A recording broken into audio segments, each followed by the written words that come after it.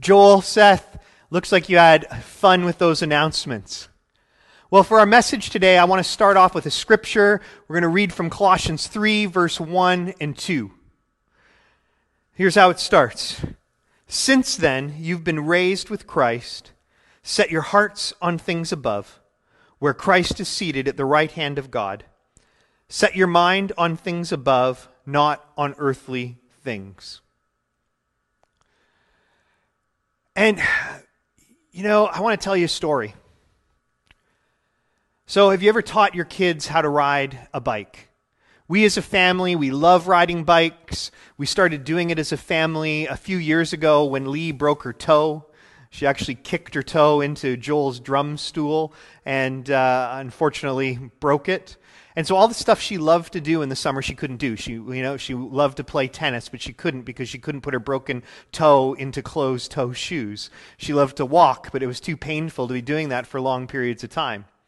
And so I already had a bike, Joel had a bike, and so I got Lee to try the bike, and she loved it, and it didn't hurt her foot, so we took up biking as a family. And since then, every summer, we look forward to it. We just love going out on the trails. We love going out, particularly on the waterfront trail in Toronto. We're really looking forward to that opening up again, or us being able to go down there again this year. And we just really enjoy biking. But to get to the place that we could enjoy biking, you have to learn to ride a bike. Now, if you're a parent, you've probably taught your kids to learn a bike, and kids learn it in different ways. But, when we were teaching Joel how to learn to ride a bike, one of the things he struggled with was steering. Actually, Seth struggled with the same thing. And, both of them, they're smart kids. They understood that, if you're riding a bike and this thing falls over, you're likely going to get hurt.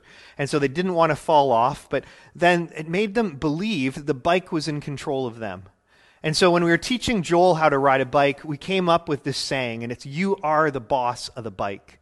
And we would say that to him to remind him to steer the bike, and that he was the one that was in control. Because he actually was believing at the time that the bike was in control of him. And so if the bike went in the wrong direction, it was the bike's fault. Or if it fell, if it tossed him off, it was the bike's fault.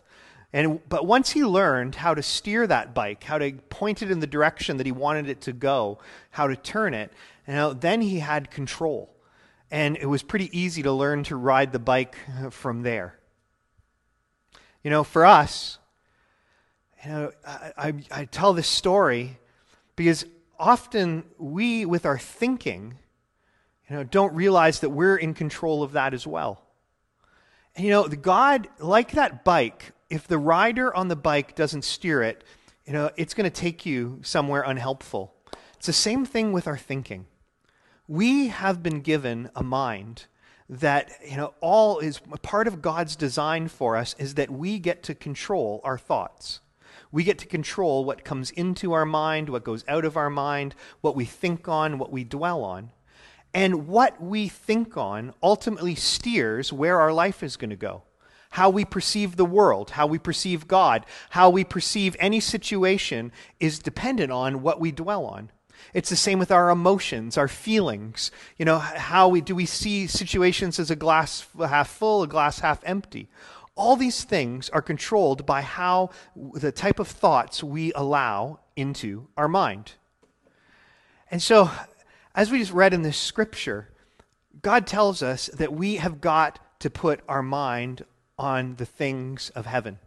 We've got to put our mind on God's reality, not our old reality. This thing is, we are the boss of what we think about. I'm going to say that again. You are the boss of what you think. You get to control it. You get to decide what you spend your time thinking about.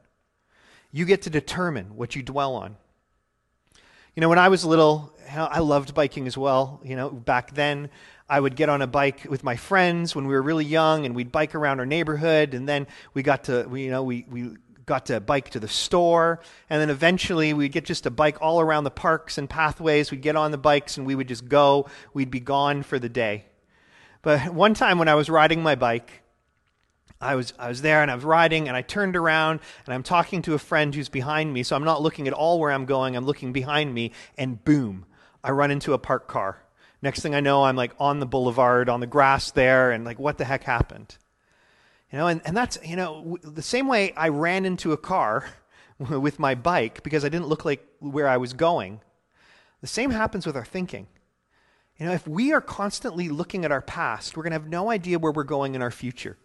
And it comes down to, are we going to look at the things of heaven and who we are as a new creation in Christ? Or are we going to dwell on our old earthly self? We're going to have self-centered thinking or Christ-centered thinking. If we think in our old self-centered ways, we're never going to step into the things and live from the perspective that God has designed us to live from. Our mind will continue to be on the absolutely wrong things. So that's why God's saying to us, we've got to think about the things above. We've got to think about the things of heaven. We've got to have God's perspective in our mind always. That car I ran into, fortunately, it was back in the day when they actually made cars out of heavy metal and steel. The bumper on that car was steel. And so the only thing that was really hurt was my pride. The car, I wasn't too damaged. The car wasn't damaged, and we were able to move on from there. But when our thinking is off, when we're not looking at where we're going, when our focus is not on our future, it's not on who we are in Christ, we're not looking at things from God's perspective, it's really easy for us to get derailed, to get knocked off, for us to not live in the fullness of the things that God has for us. So we don't want to focus on who we were. We want to focus on who we're becoming. We want to be thinking on the example that Jesus has set for us, how the early church lived out their life in Christ, how the rest of Scripture reflects who God is. We want to be dwelling on the goodness of God. So there's some other powerful things we've got to take into account. We've got to take into account ideas. We all have ideas, and our ideas actually end up controlling a lot of what we perceive in the world. And we have ideas, our ideas start being shaped about world and our life right from young. We learn them from our family, we learn them from school, we learn ideas from media, we learn ideas from friends and from society around us. And they're the framework of how we ultimately view the world. And ideas become very difficult for us to change. Once we become set, we talk about someone being set in their ways. They've adopted a particular set of filters that they view life from, and they're unwilling to examine them or change them. And ideas are a very powerful force, not only in an individual, but they're a very powerful force in society. Ideas in an individual outside of God, they often don't change except for having a major crisis like a mental breakdown. And in a society, ideas often don't change without a revolution within that society. And we look at Jesus. When he came to a Jewish society that had particular views about God and about the Messiah. And he came and he was confronting those ideas. Who he was, didn't line up with their ideas about God, about who the Messiah was supposed to be, how the Messiah was supposed to act. And so they were so set in their ideas, they actually killed him. And that's how powerful ideas are. Images as well are extremely powerful. If I talk to you about a Nazi flag or a Canadian flag, both of these things bring a whole lot of different ideas with them. They say a picture is worth 1,000 words. And it's very true. Because a picture not only triggers a whole lot of ideas in our mind, but it also comes with a lot of emotion attached to it. The picture of a cross, what it symbolizes, that is one of the most powerful symbols, in the world. And it brings with it all kinds of ideas depending on who you are. And we've got to be willing to confront our ideas with the reality of who Jesus was, with the reality of Scripture. We've got to be willing to challenge our ideas. We've got to be willing to allow our God to come in and change them. While outside of God, ideas are difficult to change, with God, we can bring about change in our ideas. And God wants us to bring about change. But we only can bring about this change by us actually engaging with God, with us engaging with Scripture, with us being willing to confront how we view the world with how Scripture says the world is. We need to be able to look at Jesus and how he lived and who he was. We've got to be able to learn and study. And this is where thinking is so important. You see, as Christians, we are meant to think. We're meant to be able to take Scripture and meditate on it, to think about it. Meant to be able to compare, what's in Scripture with how the world is, how our lives are. When we need to deeply think about things. We need to deeply think about God. We need to deeply think about our relationship with Him. We've got to be willing to meditate on Scripture, to read it so that we can live it. Because if we don't, we're never actually going to confront the ideas that we have. And ideas are everywhere. I've confronted people with ideas that there was only one Bible, the King James Version. That's the only one that you're allowed to read. And it didn't matter what I said to them, their ideas were so set that they're like, no, I will only go to a church that reads the King James Bible. But throughout history, we've had all kinds of ideas. People had ideas about baptism, that there was a particular way to do that. And Christians in the past killed each other over these ideas. We had ideas about the structure of church. And, the Roman Catholic Church was the only church until Protestantism came about. And again, people were killing each other over these different ideas. So ideas are incredibly powerful. The crazy thing is that these images and ideas, they can so blind us to reality. I mean, how can you be fighting over God and killing one another as followers of Jesus? It goes absolutely the opposite of what Scripture says. But a lot of what happens in our life, and a lot of what happens in Christian culture, is actually opposite of kingdom culture. It's the opposite of how God tells us that we're to live. And we've got to be a people that are willing to confront our ideas and perception and allow God to change them so that they line up with His kingdom. And this is a lifelong process. We're always going to be confronting ideas. We're always going to be being challenged, having our behavior challenged by Scripture, having the way we think challenged by Scripture. And this is a good thing because we want to be on this continual journey of becoming like Christ. We should be willing to admit humbly when our lives don't line up with what Scripture says they should be, and be willing to change our life so that it does line up. None of us are perfect right here and now, but that's not an excuse not to change and become more and more like Christ.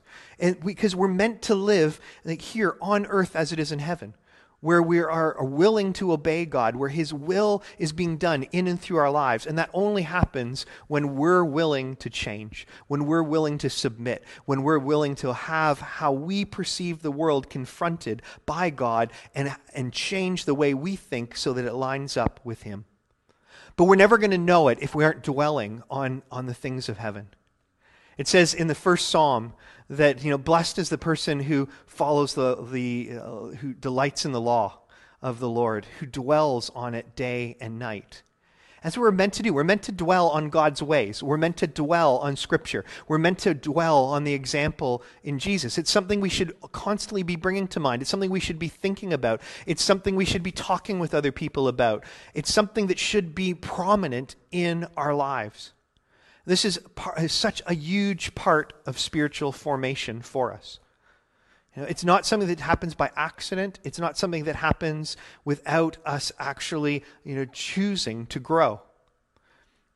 And so in this confronting ideas, we don't not only have Scripture, but we have the example of people that have gone before us. We have the example of Jesus. We have the example of the early church that we find in Scripture. But we also have many people over the last 2,000 years that have followed Jesus and whose examples that we can follow. There's books we can read now to study.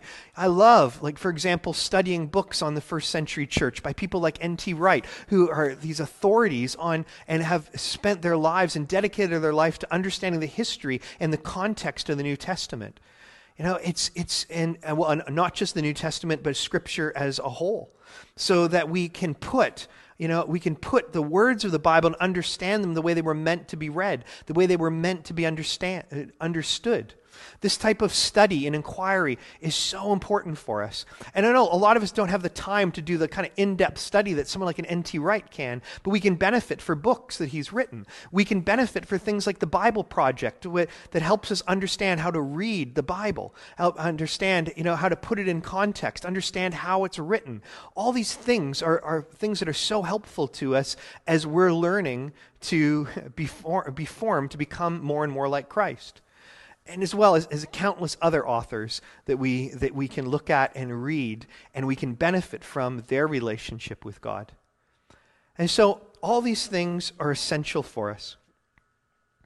Our fight, it's not against flesh and blood. It's not against human beings. It's against the rulers, the authorities, the powers of this dark world, and it's against the spiritual forces of evil in the heavenly realms. And, because of that, because we of the reality there is this spiritual fight we're in, it's why we've got to constantly be going back and allowing God to our mind to be filled with the things of God, for us to be meditating on Scripture, learning to live it out, meditating on how Jesus lived, comparing it to how we live, so that the enemy never gets a foothold in our life. All that Satan had to do with Eve is give her one powerful idea. And that powerful idea was that she couldn't trust God and she had to take care of herself. She had to disobey God. She shouldn't trust God. She should do things her own way, because that was what was going to actually take care of her well-being. For us as followers of Jesus, this is the type of thoughts that we're confronted with every day. Be self-sufficient. Be dependent on yourself. You make your own way. You can't trust God. God is there, but He wants you to make your own way. Whereas God's saying, no, actually, I want you to come to me. I want you to be dependent on me. I want to be that good shepherd that leads you to quiet waters. I want to be the one that restores your soul. I want to be the first one you come to when you're in times of trouble. I want you to know that I will always be there for you. We're meant to live these incredible lives.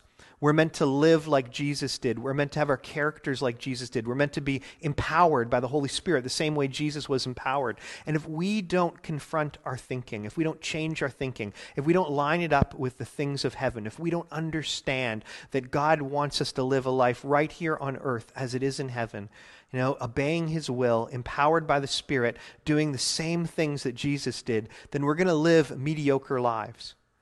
We're gonna live far short of everything that we're meant to live in this kingdom. And I don't want to live that. I'm sure you don't want to live that. So let's take seriously this thing of allowing God, us becoming more and more like Christ, allowing the Holy Spirit to work in us, for us to partner with God, to be dwelling on the things of God, to be learning Scripture so that we can live it, learning from the examples of others so that we will be completely transformed. We're meant to have God's thoughts in us, to live from His perspective, to learn to see His creation and to see ourselves from the same way that He sees us. Let me pray for us.